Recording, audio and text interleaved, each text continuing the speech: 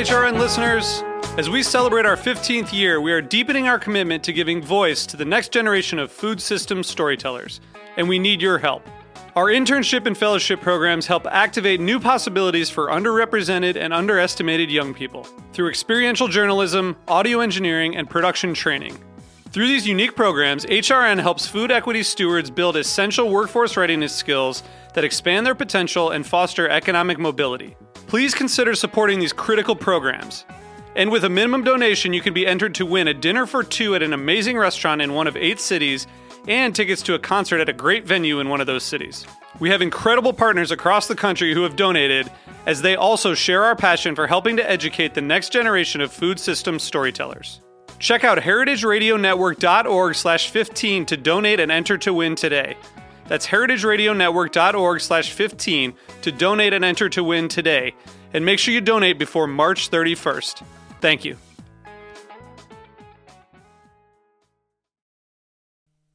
Today's program is proudly brought to you by Culture City, a for-purpose organization that provides a place of acceptance and support for all autism families. For more information, visit culturecity.org. I'm Greg Blaze, host of Cutting the Curd. You're listening to Heritage Radio Network, broadcasting live from Bushwick, Brooklyn.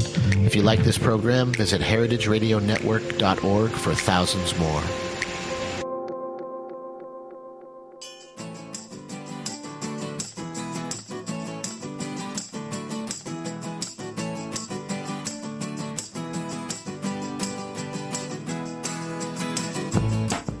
Good morning. You're listening to In the Drink on heritageradionetwork.org. I'm your host, Joe Campanelli. We have a very, very special show for you today, and I am excited about it. But before we get started, I wanted to remind you that if you like this episode of In the Drink, you can always listen to previous episodes on heritageradionetwork.org/In the Drink or on iTunes. Even better, if you subscribe, then you'll get them all uploaded automatically, which would be great. I also wanted to let you know that if you want more of me, you can always come visit me at our restaurants, Del Anima, L'Artusi, La Picho, and our wine bar, Anfora. Unfortunately, Alta Linea is now closed for the season as of this past weekend. It was a great run, and thank you all to those of you who have come and sipped a frozen Negroni or some delicious wine with us. One of those wines that we had there that I was very excited about was the wine called Prologo from one of my favorite producers in Italy. The producer's name is De Fermo, and in studio with us today we have Stefano Papetti Ceroni.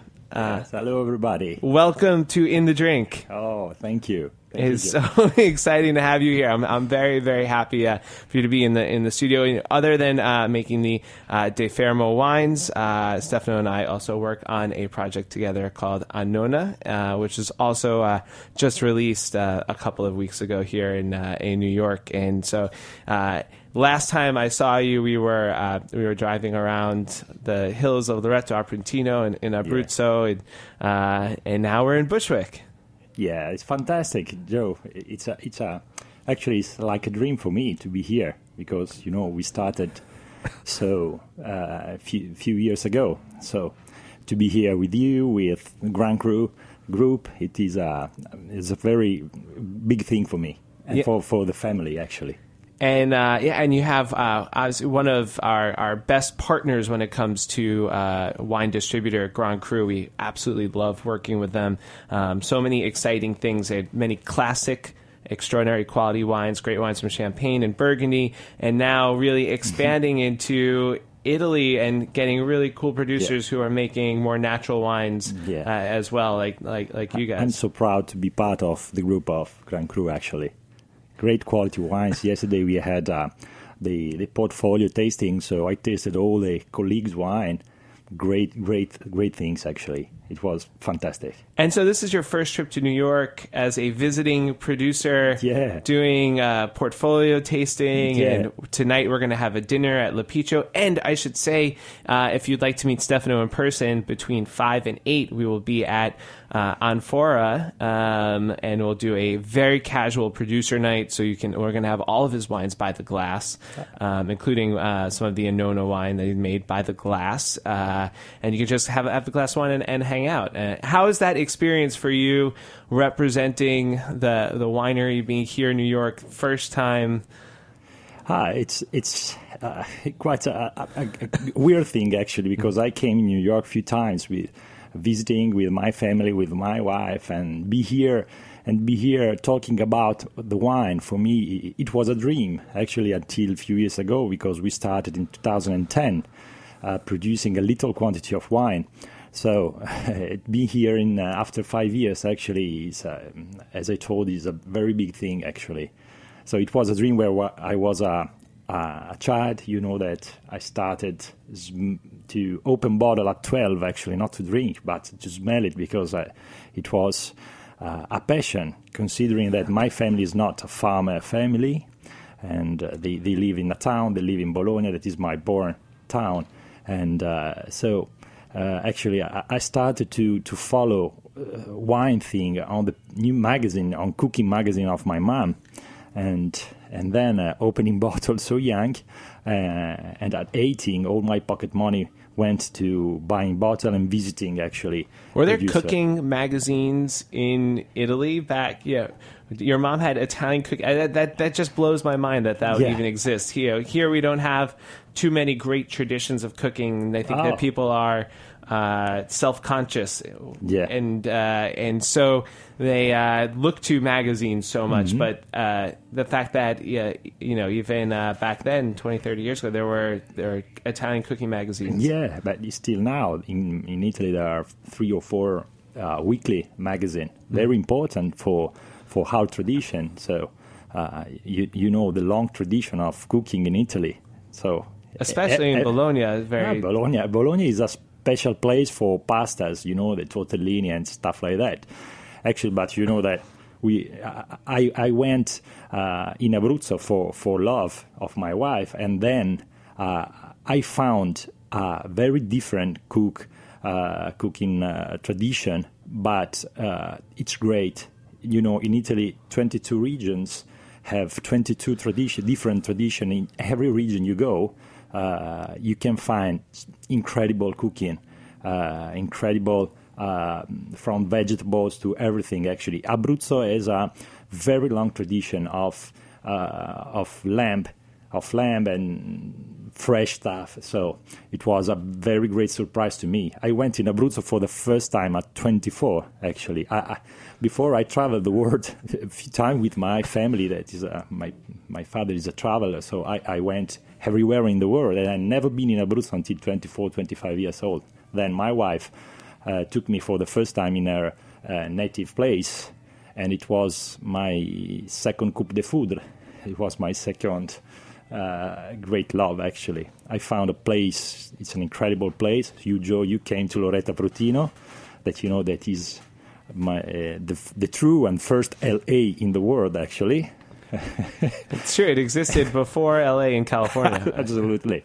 And it's a fantastic place, actually. It's out of the touristic roadmap in Italy, but this is a chance for me today to invite all the people to come in Abruzzo. They will find the glacier and the sea in very close one each other. It seems to be New Zealand, told me an Australian friend. I said, no, in New Zealand, they seems to be in Abruzzo, actually. And you can find incredible places, actually. Yeah, I mean, correct me if I'm wrong, but a half hour or 45 minutes to the Adriatic Sea. Exactly. And just beautiful fish that we've enjoyed together many times, and then maybe half hour, 45 minutes to the mountains. To the mountain and skiing. And then in between that, you have extraordinary vineyards and olives and some plains where there are some really great grains that make extraordinary pasta as well. Yeah. And Loretta Prutino especially is a very famous in Italy, but I think all over the world for the wine passionate because, there's one of the best wine producer in the world that is Valentini's family, very famous for the Trebbiano, Cerasuolo, and Montepulciano. So there's a tradition of producing wine, a very long tradition. I mean, olive oil more than wine, but olive oil market is so difficult, and so wine is easier. And the terroir of Loreto Prutino is great. Consider that even if I don't put so much importance on the guides regarding wine, but if you do an exception for the area of Barolo, of Langhe, and also for the Brunello, for Montalcino area, the area of Brunello, there are 3-4 little towns in Italy that have a lot of high quality producer considered by the guides, and Loreto Prutino is one of that. Like in Friuli, there's Cormons, that's the area of Cormons, or in Alto Adige, so in the very north part of Italy. So few little towns that have so much producer. Loreto Prutino is a special place, and I think. But who are the other quality? I mean, I think Valentini makes such extraordinary and expressive wines that probably he pulls a lot of weight, and there could be 10 good producers, but one Valentini is really special. And then we love the wines of Torre dei Beati, who's also in your Loreto. Area.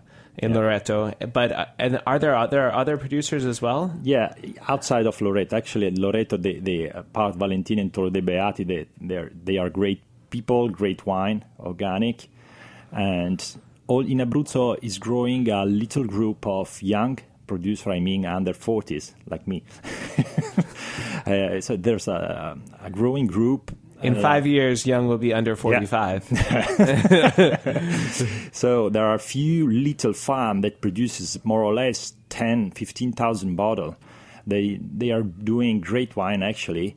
And if you come to Abruzzo, you have to visit them because they are producing very artisan wine, so very, very special and with a great character, actually. So Abruzzo is very famous for very big very big producer. So also the cooperative, but also other very big producers that do more than millions the bottle. And Montepulciano also, I saw in United States a lot of low price Montepulciano that are bottled outside our region. Consider that 80% of the DOC Montepulciano Abruzzo is bottled outside the region, actually.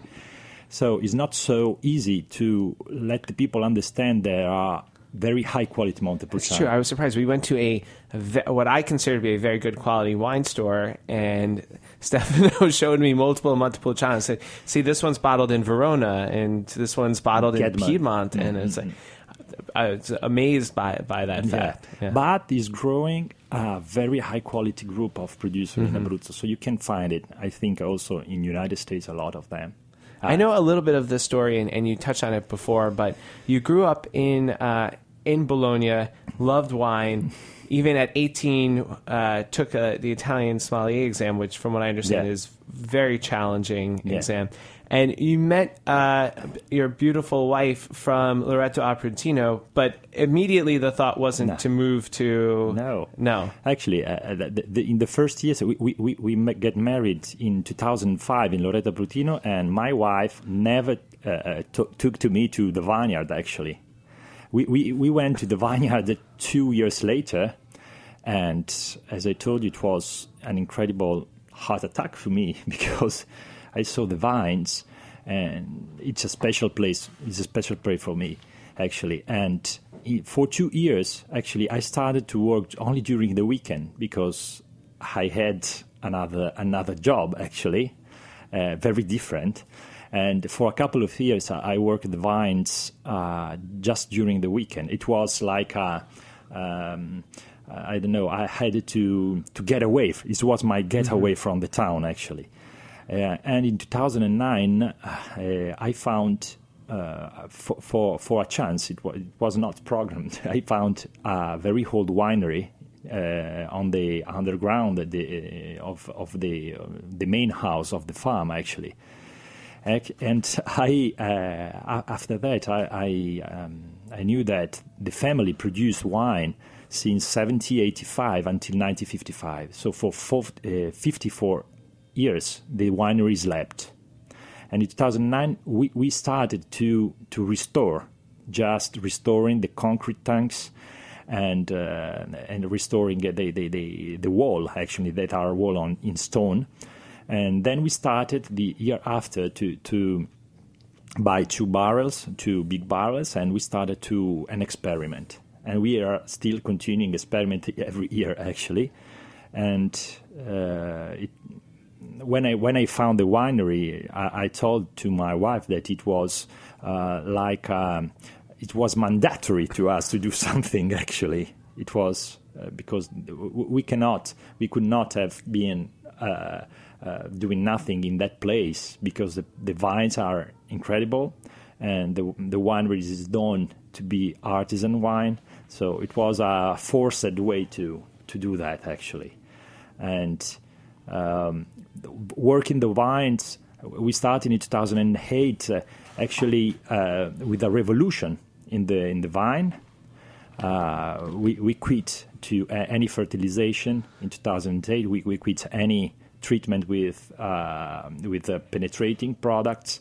So it was a revolution. Just to clarify for everyone, the family had made and maybe bottled their own wine until the 1950s, but it maintained the vines and sold them off to the co-op. The co-op or to other producer, actually. Mm-hmm. And the important thing that, in Italy now you can find vines also in the highways. So people planted vines everywhere. But it's important to study the history of the vineyards to understand where are the best place to plant. It was surprising to me to find documents that attested that the vines are at the Fermos since 9th century, so it's more than 1,000 years that vines are cultivated in that area of Loretta Prutino. So it's so important. It was a challenge to me in 2009-10 when, for the first time, my friend Francesco Valentini came to the vines and he told me, remember, Stefano, that the best vines in LA are the Fermos one. So it was a great challenge to me because I had to do good stuff, actually. Wow, I want to, we're going to have to take a quick break, but when we come back, I want to hear more about those early years, and especially your friendship with Valentini. Okay. We'll be right back.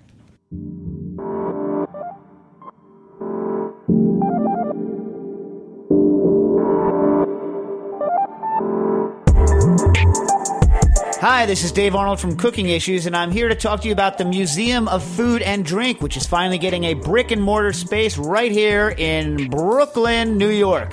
So the Museum of Food and Drink is opening the MoFad Lab, our first laboratory and gallery space, where we will be putting on an exhibition called Making It or Faking It, the history of the flavor industry. And it tackles a very important topic, which is how the food system got to be the way it is now as a result of the intervention of the flavor industry, how that happened. Get your tickets at tickets.mofad.org to come see the first exhibit ever of the Museum of Food and Drink at the MoFad Lab, brought to you by Infinity on 62 Bayard Street.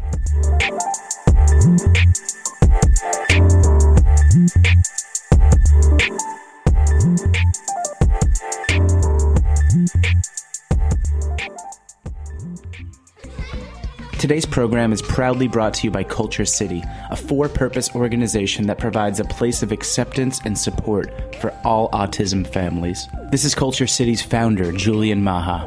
Culture City was really born out of necessity. It was born when my, currently 6-year-old boy was diagnosed with autism. His name is Abram and he's nonverbal. And even though my wife and I were both physicians at the time, it was really hard for us to find any resources at that point to help him. All the other organizations out there that we know of, they do phenomenal work, but their main focus is basically finding a cure for autism. Our main focus is basically trying to prepare the community to accept not only children with autism, but their families as well. In addition to that, we also want to provide help to these families in the here and now. So tangible things like, iPads for nonverbal kids, financial scholarships, therapy scholarships, art camps, and also some lecture series that can teach parents about, dietary issues, how to financially plan and things like that. For more information, visit culturecity.org. All right, and we are back on In the Drink. I'm here with Stefano Papetti Ceroni of De Fermo. And just a reminder, if you guys are around 5 to 8 o'clock tonight, you can stop by Amphora, and we will be doing a producer night with Stefano. Just come by, have a glass of wine, and hang out with us. As I said before, Stefano's wines are very brand new to New York, and only new to Italy as well. Only 5 years or so they've been making wine. So if you taste them now, this will be like seeing, Bob Dylan at Cafe Wa in the West Village, seeing the band before they got big. I anticipate really great things. Thank you, Joe. I wanted to talk to you before we left for the break. You were talking a little bit about a local producer, Francesco Valentini, who I think makes some of Italy's most distinctive and extraordinary wines. And his rosé, the Cerasuolo, is a wine that I can never fully wrap my head around. It just is one of the most intriguing, certainly delicious, but extraordinary wines. And early on, when you started working down there, you started up somewhat of a friendship. Yeah, actually, I knew Francesco after my starting of working in the vine, and Francesco is one of the example of perfect correspondence between the wines and the producer.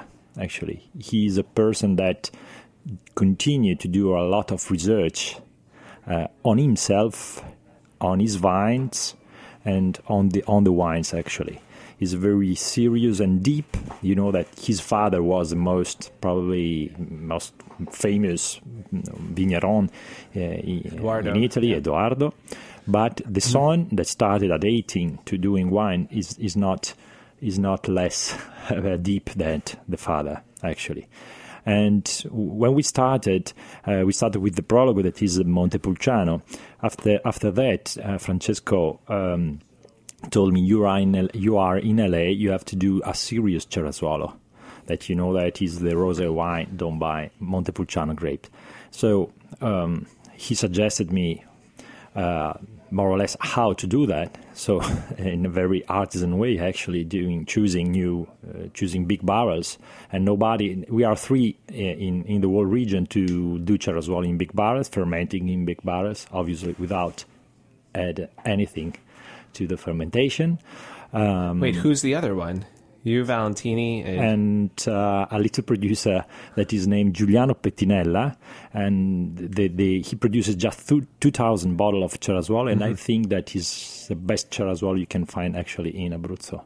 2,000 bottles, but it's fantastic. Tauma is the name of the wine, but it's impossible to have it abroad because just 2,000 bottles goes away very fastly, actually, and it's fantastic.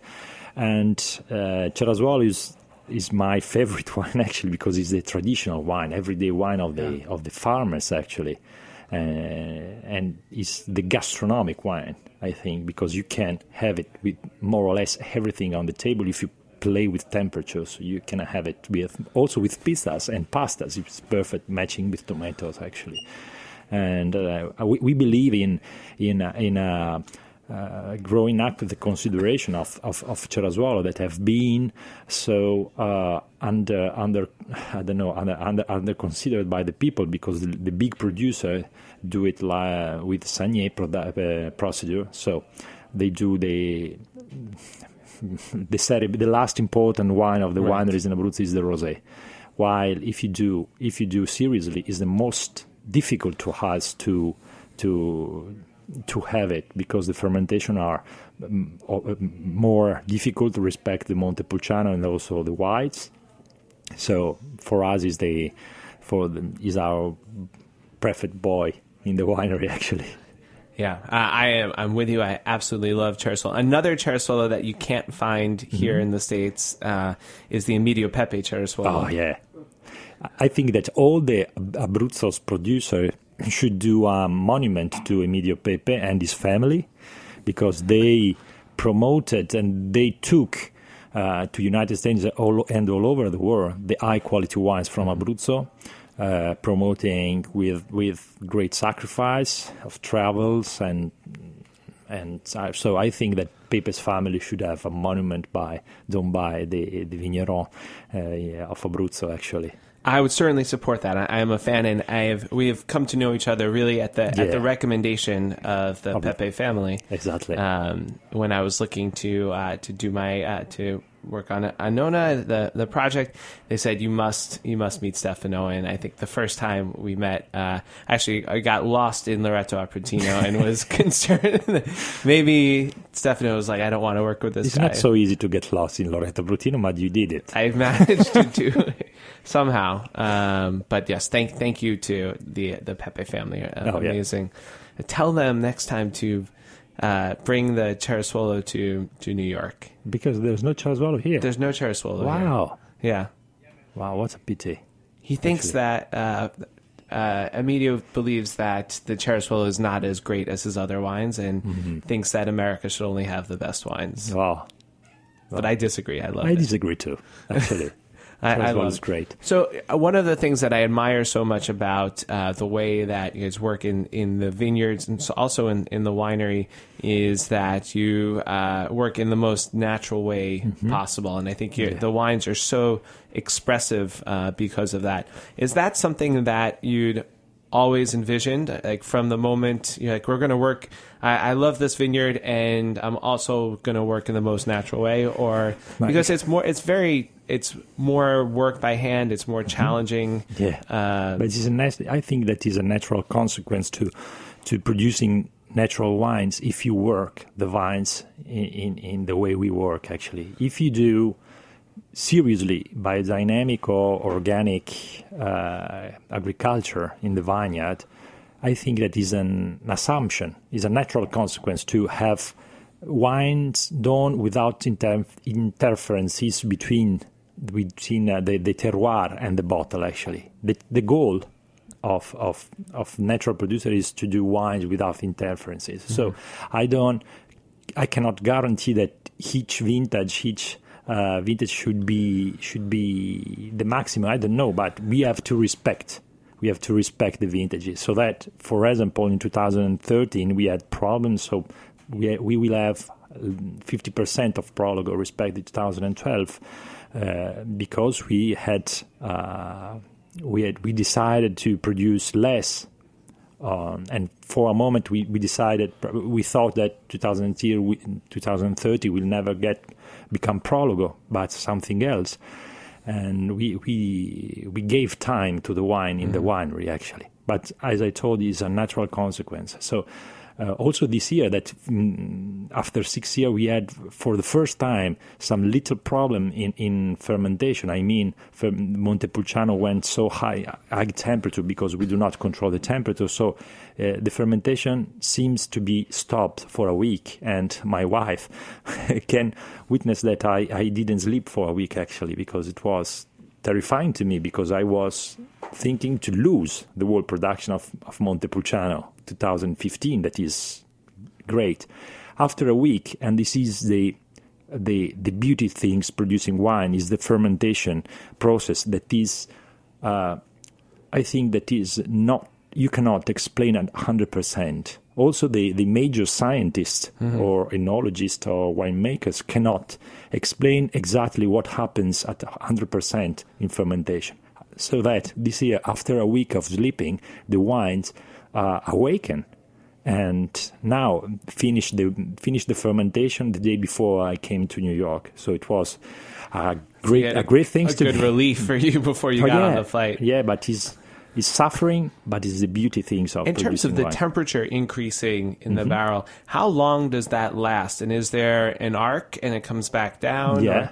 Or how does that happen? Is it slow at first and then it peaks very high and then comes down? So it's beautiful. It's beautiful because you cannot say every year what is going to happen.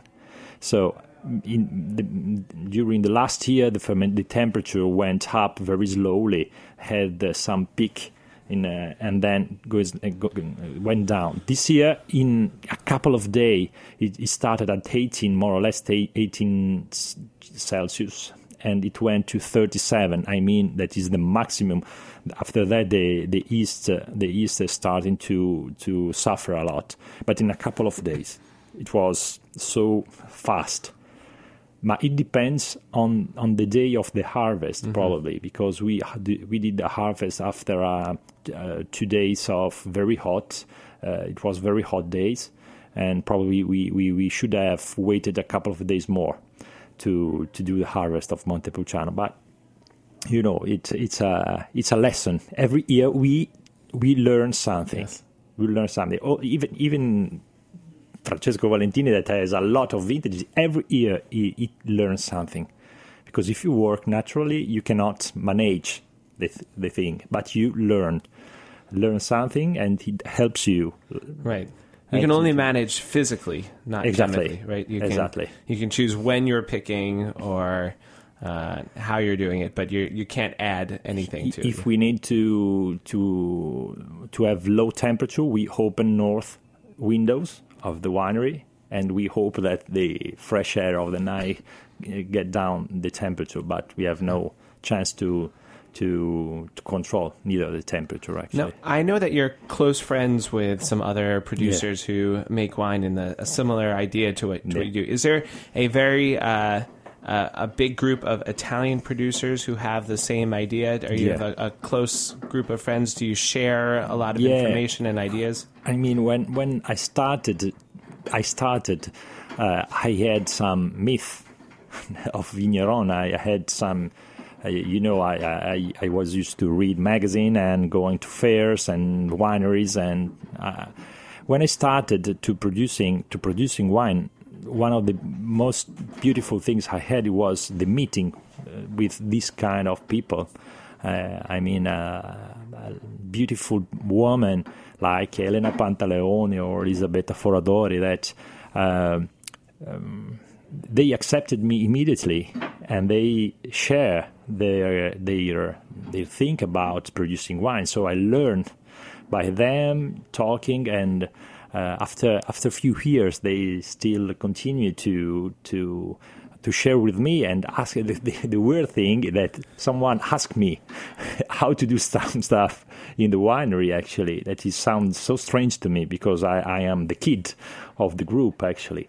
But it's growing. I think that the future of the wine is doing like that. I think it's an assumption for everybody that want to start to work seriously in the wine is working in that way, very naturally in the winery and also in the winery. And in Italy, I think that the market of wine is a great crisis, but it's a crisis of the big producer, the little producer or medium producer that works seriously. They have no problem to sell their wine because their wine, you can recognize it just smelling and because they have character. So, because I think that the goal is to have wine that have a character, so are individual, and they are genuine, so you can drink a bottle without any problem. Obviously, alcohol is a problem, but your body recognizes the good wines, actually. And I know that a lot of friends that start to drink natural wine cannot go back and drink conventional wine, actually, because their body does not accept anymore that wine. I believe that. I really do. I think that people complain of red wine making them feel bad, or sulfites, or whatever it is, but I think it is really all the other gunk that goes into not naturally made wine that makes you feel bad, and you don't know what that is. It doesn't have to say on the back of the label or anything. But when you have a real wine, a true wine like yours that is made cleanly without any additives, you feel great the day after, and you feel great the night of. And I think your wine has a ton of character, or your wines have a ton of character, and I love them, and I'm so happy that you're here. Thank you, Joe. I'm happy too. Unfortunately, the time just flew away. So to continue the conversation, as I said, come to Amphora tonight. We're going to have a lot of fun, 5 to 8 o'clock. And otherwise, look for De Fermo wines. They're at tons of great restaurants now. You can find them at Charlie Bird, at Del Posto. And thanks so much to Grand Cru for having the foresight to bring in great producers such as De Fermo. I love the work that you guys are doing. Thanks to all of you guys for listening, and especially big thanks to our producer, Jory Morales, and Jack Inslee, who runs stuff around here with Erin and Eloisa. Ciao. Thanks for listening. This has been. Thank you. Thank you, Stefano. Ciao, Joe. In the Drink on heritageradionetwork.org. Thanks for listening to this program on heritageradionetwork.org. You can find all of our archived programs on our website or as podcasts in the iTunes Store by searching Heritage Radio Network. You can like us on Facebook and follow us on Twitter at @heritage_radio. You can email us questions at any time at info@heritageradionetwork.org. Heritage Radio Network is a non-profit organization. To donate and become a member, visit our website today. Thanks for listening.